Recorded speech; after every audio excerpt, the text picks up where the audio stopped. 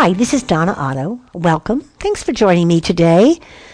Yesterday I talked to you a little about the profound impact the Word of God has had on my own personal life. And it's a powerful time, and it has happened many times in my life where God has highlighted a portion of Scripture, a concept out of Scripture, an account out of Scripture, a life out of Scripture.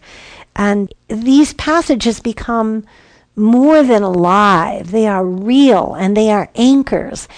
Recently, I was invited to be a part of a small group for just a week's event. And one of the things that I was asked, which was I'd never done before, and it was to create a biblical timeline. And I thought, whoa, what is that? Like, know everything between Genesis and Revelation? I can't do that. I was immediately, daunted by the possibilities of that. But no, it was something far greater, and I had never done it.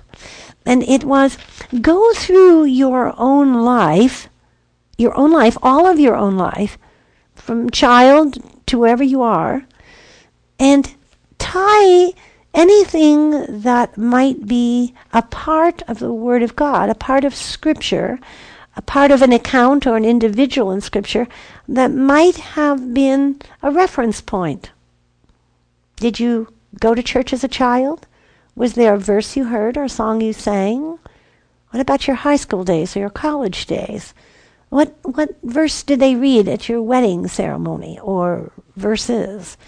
When you were having a baby, were you reading the Bible, and did the Lord give you the name of your child? My grandson's name is Samuel. Now, he's our first grandchild, and he's a little older, so I often speak about him more than I speak of Eliana. But both of our grandchildren have names rooted in the Scripture.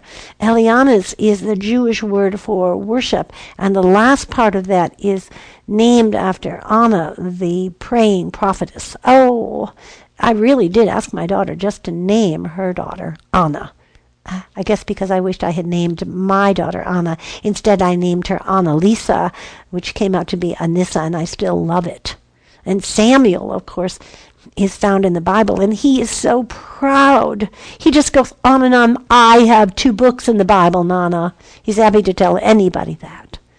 What is your account? Is it just one verse or one phrase? Was there a dark time when you heard the Lord say, "Be still and know that I am God"? It was a wonderful exercise for me personally. I would encourage you to do it. But today I want to talk to you for a few minutes about being a parent and teaching your children the Word of God. And what is your responsibility? I am very strong on the parent's responsibility, and if you know my teachings at all, or if you've read any of my books, I have a couple of books on parenting. One of them is called Finding Your Purpose as a Mom, Building Home on Holy Ground, and the other one is Loving Life as an At-Home Mom. You can find those on the Homemakers website. Order them. We'll send them to you. Read them. Encourage them. I haven't mentioned anything recently about the Choices Matter DVDs. I should do that. I'm sorry I haven't.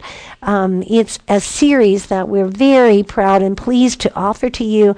It's a wonderful series of 24 lessons, again, based on the anchors of Homemakers, who you are as a wife, a woman, a mother, and a homemaker. There are 6 hours of teaching on each of those subjects. It's great for a small group, but it's great for your own personal devotion and personal teaching. And there are now study guides online that you can buy, one study guide at a time, and work through this material. And there are 6 lessons that I am proud to give to you on parenting. And I'm very strong about parents' responsibility. You make this choice. You do. And that's why we call this series Choices Matter, because choices do matter.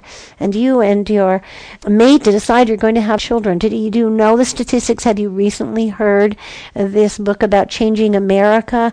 And that in America, we're not talking about countries in Europe. We're talking about America starting in 2009, that 40% of all children born in America, and that number has prevailed and increased by small amounts till last year. 42% of all children born in America were born to unmarried couples. I was born to an unmarried couple, and I was called illegitimate. My mother had delivered me out of wedlock. Terms we certainly don't banter around very much anymore. They're kind of harsh terms, aren't they? They're hard terms, but they were true terms. My parents made a choice to be together, and that choice resulted in a child. In the end, they did marry, and they lived very unhappily together for 12 or 13 years and then were divorced. When you make a choice to have a child, you make the choice to be responsible for that child. And I want to remind you, just as in their education, whether you choose private education or public education or homeschooling education, you are ultimately responsible for your children's education. Not me, not your school, not your church, not your parents or your husband's parents, but you and your husband make these choices. It's a lot of work and a lot of responsibility. And what God will lead you to make a priority. I see many families choosing private education because they are concerned about their own lack of knowledge in educational matters or in spiritual matters, and they put them into private Christian schools where the Word of God is taught every day. Or public schools because they want their children to be strong in their faith, or they want their sports program, or they want the music program because they have understood what the Scripture tells parents to know the bend of your child and help them in that direction. Homeschooling is a very popular option these days, and I continue to read these reports that the finest institutions of higher education are culling out applications and putting to the top of the pile students who have been homeschooled, who are at 15 and 16 finishing their academic rigors and are able to go on to college life. I don't know what your choices are about education, but I want to remind you that you are responsible for those choices about educating your children, and no one else will take that responsibility. And I want to remind you that you are also responsible for your teaching them of spiritual matters. I want you to read the Bible. The meaning of the Bible is in the book, not in the information about the book. I don't want you to read books that are about the book. I want you to read the book. I want you to read it as in how to study the book. And Paul tells us that the work of studying the Bible is work. All I have to do is give you an assignment, tell you there'll be a test, and go out and study, and right away you raise up your hands.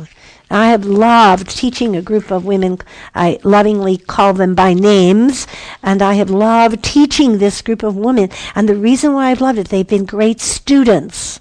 I gave them hard assignments and papers to write, and they wrote them, and they grew in their own walk of faith. And I want to say that you are a walking Bible. Your family is the first place of worship, the first institution of learning the Bible. I don't know what version you want to read the Bible from. There are many versions, and there are many voices and many labels about the walk of faith. But you are free to continue to read this Bible in public places of worship and in private places of worship. This will not always be true, potentially, in our country. We must take that as a consideration. The Underground Church in China, and I loved Randy Alcorn's book called Safely Home. It's a novel written about the Underground Church of China. Randy Alcorn does great research before writing any of his novels. Where the church was happy to have one page of a Bible for 1 month or 2 at a time, and then they would slip it around the communities that they lived in. We are so privileged to be able to read it. Well, I was thinking today about this archive that we prepared many years ago, a couple of years ago, and it was a whole week of teachings, 30 minutes a day on Know the Book. Do you know the book? How well do you know the book? And I was thinking about the man whose name was William Tyndale. And today I want to end by giving you just a minute or two or information about William Tyndale, who was born in 1492 and he died in 1536. Did you hear that? 1492. And he died in 1536. He was a martyr. He was strangled and burned at the stake. And do you know why? because he wanted to make a version of the Bible in an accurate English translation that he said, and I quote, "The boy that drives the plow could understand it." He wanted to take it out of the hands of only those who could read Latin or Greek or Hebrew or the Aramaic languages, and then pass it on to people. He wanted all of us to the freedom to do that. In 1523 in London, just 12 or 13 years before he died, and I quote, "The technology of communication." Can you imagine what the technology of communication meant in 1523? When we think of technology, what do we think? We think of our iPhones and our iPads and our PCs and our computers and our telephones and all of the pieces of technology. The list is so long. They were talking about the technology of communication. You know what that was? The printing press. The printing press. And they were talking in London in 1523 about the pace of the culture that had sped up so much because of the printing press. And here was this renegade whose name was Martin Luther, who had defied the Pope. I recently read an interview about the Archbishop in Ireland. I'm sorry, I do not remember his first or last name. It was either Martin something or something Martin. But he was taking a stand about the cover-up in the church and the priests who had gotten away with ill treatment of young children. I thought, he's taking a stand the same way that Martin Luther took a stand and said, there is more to the scripture than works. There is grace. Yes, there is works, but there is also grace. And then William Tyndale, who is considered to this day, along with Shakespeare, as one of the founding fathers of literature, and that his vision was to make this Bible in an English language so that all of us would have access to this language. When the first of 6 copies were delivered, there broke out a spontaneous reading of the Bible aloud. Can you imagine that? I've thought about it in these days as I prepared for today's time together. Wonder what it would be like if I went to the head of my cul-de-sac with my Bible and I started reading it aloud until, like Jimmy Stewart and Mr. Smith Goes to Washington and the filibuster, I'd completely run out of gas, and then I would pass the chair to someone else, or would pass the book to someone else, and we would continue to read. I know that's been done more than once in our history, but it was because of William Tyndale, born in 1492, died in 1536, who was burned at the stake. Tell your 7-year-old boy about a man who gave his life, strangled, burned at the stake, because he wanted there to be a book that was written in English that you and I might have the privilege of reading. That was powerful to me this week. I hope it is to you, that a man gave his life that you and I might be able to read this book. I pray that you will read this book, that you will know this book, that you will learn all you can learn at this season about Easter and the preparation for Easter, and that your hearts would be made anew and afresh, as mine was when the Lord challenged me to begin encouraging women, as I hope I have done today. This is Donna Otto. We are homemakers, and I pray that you will be encouraged by the resources found on our website. Remember, the common begin and the uncommon finish. Go out and make it a very uncommon day.